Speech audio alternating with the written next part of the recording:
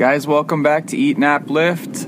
First of all, let me apologize. I'm sure the quality of this audio isn't as good as it normally is. I'm recording this as I am headed home, so I'm in my vehicle recording from my phone. But hopefully the content, the message will outweigh the audio quality here. And I've got pull-ups on my mind. And it wasn't that long ago that I wasn't able to do one single pull-up.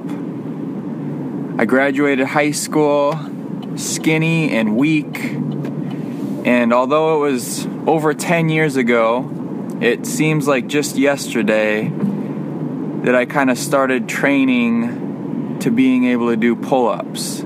This was my strategy. After high school, spent my first couple years of college going to a community college, Kirkwood Community College, and I think I lifted just about every day when I was going there. So every single day I went in, I decided I needed to learn how to do pull-ups. So I started training for this. And what I did is I started with a jumping pull-up. So I found the pull-up bar, went over to it at the beginning of the day. I went to the gym and I jumped up and kind of followed through with a pull. Just got my chin over the bar one single time. So not even a strict full upper body pull-up. I kind of jumped my way up to the top. And this is what I started with. Just one. And then I would continue on and do whatever lifting I would do for the day. And that was that.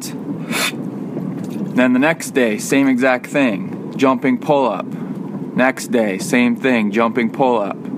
Day 4. Started to feel a little bit stronger. Maybe I did 2 jumping pull-ups. Same thing, day 5, 2 jumping pull-ups. Take a couple days off next week, back to the gym. Maybe I can get 3 of them. Then slowly, I started to get closer to being able to pull myself up on my own without jumping up to the bar. So maybe I could do one kind of swinging, sloppy pull-up. And I started doing this every day and then maybe doing a couple other jumping pull-ups. Got stronger with that, started to kind of work in maybe 1 or 2 pull-ups just amongst the rest of my lifting for the day. So hopefully you guys kind of get the picture of what I'm getting at, and this is exactly what I talked about on the last podcast.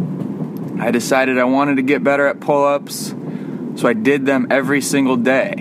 Didn't really have a strict regimen of any sort where I was going to do 5 sets of 3 pull-ups one day and whatever it would be. The point is I just gradually started to progress, gradually started to do more and more pull-ups each day. And the most important thing is it was consistency. Didn't miss a day. Some days I'm sure I was feeling really sore from doing pull-ups the day before, but I knew I wasn't going to get better if I didn't do it. So you just got to push through some of that soreness, some of that discomfort, some of the days you don't feel like doing something, and just make it happen.